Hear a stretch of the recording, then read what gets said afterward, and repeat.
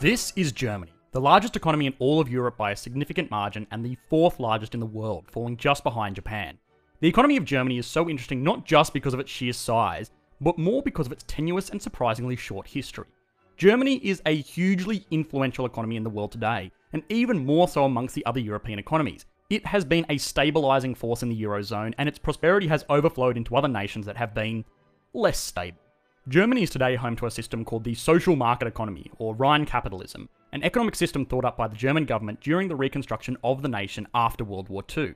This is a unique system that has been the guiding policy of the nation for over 70 years, but it wasn't something that was just dreamt up out of thin air. It was the product of the history of the nation up until that point.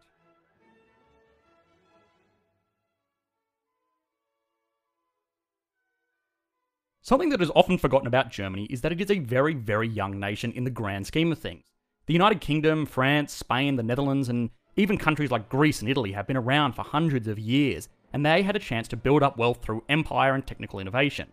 These other nations, by extension, were far wealthier than the Germanic states that would later form the German Empire when they came together in 1871, which is not even 150 years ago as of 2020. And as is the case with all great nations, it was born out of the aftermath of a war. In this case, it was the Franco-Prussian War. Prussia was one of the more prominent states that would go on to form the German Empire, and Franco was France, who for the first time in over a century was starting to lose the undeniable influence it had over the European continent. The newly founded German Empire then went on to go through its own industrial revolution, building factories and ports and mines and laying down railroads wherever it could. Germany was a bit of a latecomer to this whole industrial revolution business, but because of this, it was able to import the technical knowledge of nations that had already gone through the whole process. They were able to innovate and develop their economy at a mind-blowing rate. By the turn of the new century, the German Empire had surpassed both America and the United Kingdom in its steel production, which at this time was a very, very strong measure of industriousness. The new German Empire was growing and modernising its economy at such a rate that the whole turnaround was dubbed the German Miracle, and it was a bit of a big deal at the time. Nowadays, of course, every country that rapidly industrializes gets dubbed a miracle. The Chinese miracle, the Japanese miracle, the Thai miracle, the South Korean miracle. One has to wonder if these really are miracles at all. But in Germany's case, it was probably fair enough to call this turnaround a miracle. But then it decided that going to war sounded like a jolly idea, and World War I was declared, and they lost. Badly. From this, the German Empire was dissolved, the Kaiser was abdicated, and the Weimar Republic was formed. And as with all other great nations, it was born out of the aftermath of a war. To make these less than ideal circumstances even better for the newly founded republic, a massive, massive economic burden was placed on Germany in the form of war reparations. The victorious allies in the war were very, very angry at the massive cost that they had ensued fighting in this war, and they decided that it was up to Germany to pay them back. This put an extremely heavy burden on the already crippled nation, and the nation was beat down over and over again. Oh, you just lost a war and all of your productive infrastructure? Here is a huge reparations debt that you have to repay. Oh, you're trying to get your currency off the ground to support a domestic consumer market? Boom, hyperinflation. Oh, for some reason you can't pay back this onerous war debt that we have placed on you? No problem, we will just pay back the Ruhr, the most industrially proficient region in your nation. Oh, you are finally finding your feet again and starting to make progress towards paying your debts and looking after your own people? Here you go, have the worst financial crisis in history. Things were not going well for Germany, and as most of you know, these kinds of conditions were a hotbed for nationalist leaders like Adolf Hitler to rise to power. Now, this period of German history was of course horrendous, but once again, the nation was making progress towards getting back on track. Infrastructure spending was hugely increased, leading to almost full employment. This was something that was actually widely praised at the time, but it wasn't without its, issues, even if we ignore the catastrophic social issues of the country at this time. First of all, full employment is normally a really positive thing for an economy, but there were a few considerations here. The Nazi Party basically kicked all women and any individuals that they considered unworthy out of working for the government, and a lot of large companies followed the lead of the government on this issue, either because of the ideology of their own leadership or simply to curry favour with the government. What this meant is sure, unemployment is now nearly at 100%, but this is only because you count white men as employable. Another big consideration was that this economic growth came about through a huge fiscal stimulus fueled by debt. The nation was literally buying its way out of its economic woes, which is not necessarily a bad plan. General anti-cyclical fiscal policy calls for strong government spending and low taxation during times of economic stagnation. The problem here was how the nation planned to repay this skyrocketing debt. Normally, governments repay their debts by taxing their citizens more and spending less during good times. But no. Germany decided that annexing their neighbours and plundering their wealth was a better strategy for repaying their debts. This, of course, was not a particularly popular economic policy amongst other nations, and once again, Germany found itself in another war, which it lost. From this, Germany once again found its fate decided on by the victorious Allies. The nation had been divided into two, split between the Allies in the West and the Soviet Union in the East, and as with all other great nations, these were born out of the aftermath of a war.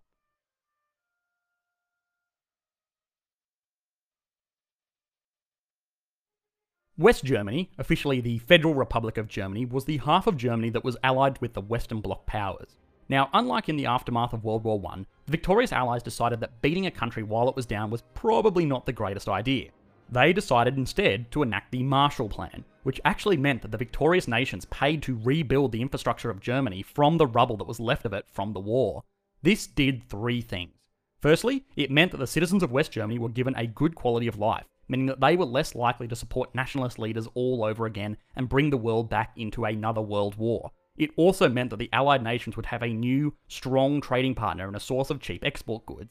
And of course, perhaps most importantly, it meant that West Germany would not be enticed to embrace the communist ideologies of the Soviet Union. West Germany was of course given a lot of assistance early on by nations like France, England, and above all the USA, but it still prospered under its own merit. It introduced a new currency, the Deutschmark, which stemmed the issues it was having with hyperinflation, and got down to building cars and consumer goods and exporting them all over the world. This was a very similar story to what we saw in Japan, Germany's Axis friend to the east. This all goes to show that Germany just really wanted to be a prosperous and industrious nation, but it kept getting beat down over and over again.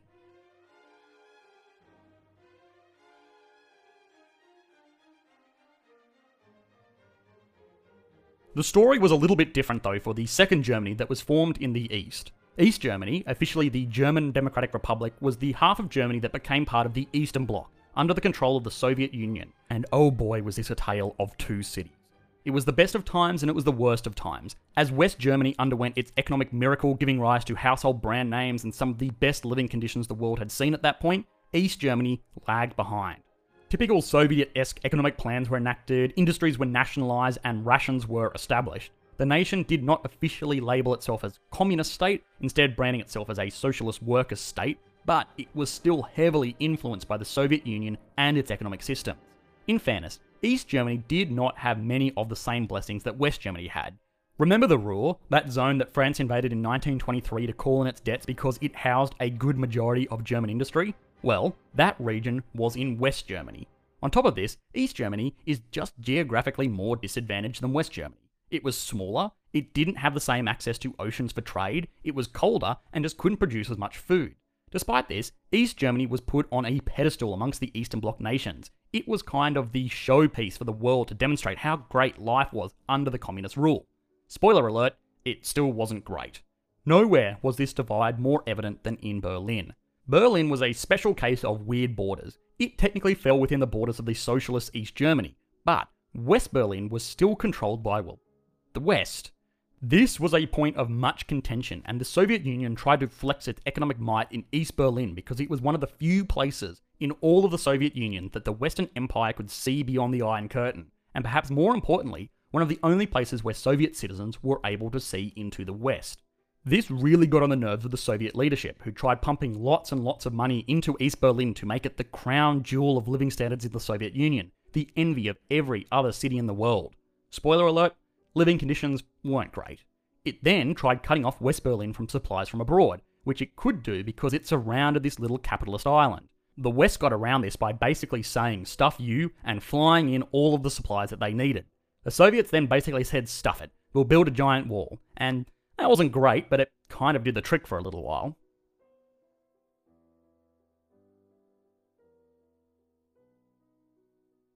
About a year before the total collapse of the Soviet Union, East and West Germany were reunified into a single nation, and as with all other great nations, this was born out of the aftermath of a war.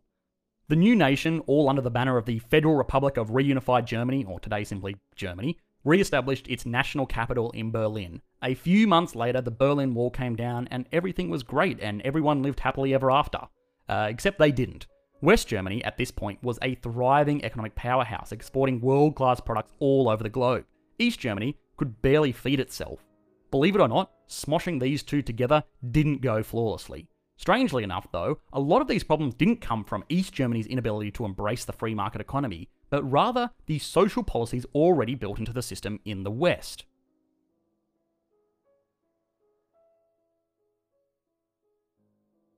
A major part of the modern German economy is a socio-economic model called Rhine capitalism. The idea of this model is that it provides the best aspects of capitalism, things like entrepreneurship, incentives to work harder, innovation, and all of that good stuff, and also combines this with the best parts of a social democracy, things like strong social safety nets, universal access to education and healthcare, strong workers' rights, and very stringent controls on business. Germany loves its businesses. Today, it is home to some of the largest companies in the world. Think of things like Mercedes, Porsche, Volkswagen, Allianz, Deutsche Bank, Schwarz Group, Bayer, all and the like.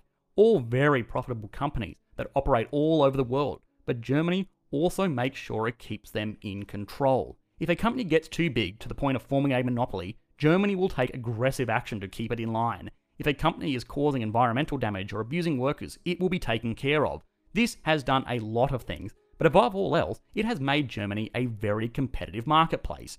No German company can be complacent because they know that they must compete, and if they are not competing with anybody, the German government will make them compete. Now, all of this is fantastic, and Rhine capitalism is very similar to the economic ideologies we have explored in countries like Norway before. Although, in this instance, Germany is fueling this prosperity through industriousness, rather than, fuel.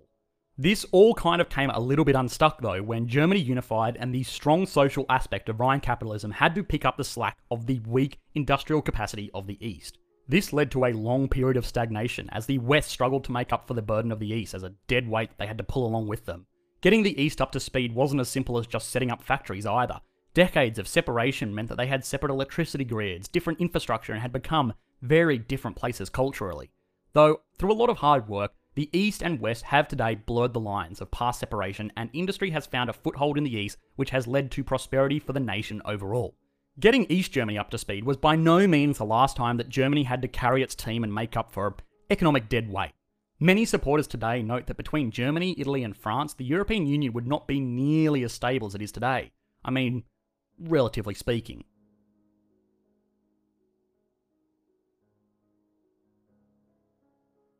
Germany is a truly remarkable nation and economic case study purely just because of how resilient its culture of industriousness is.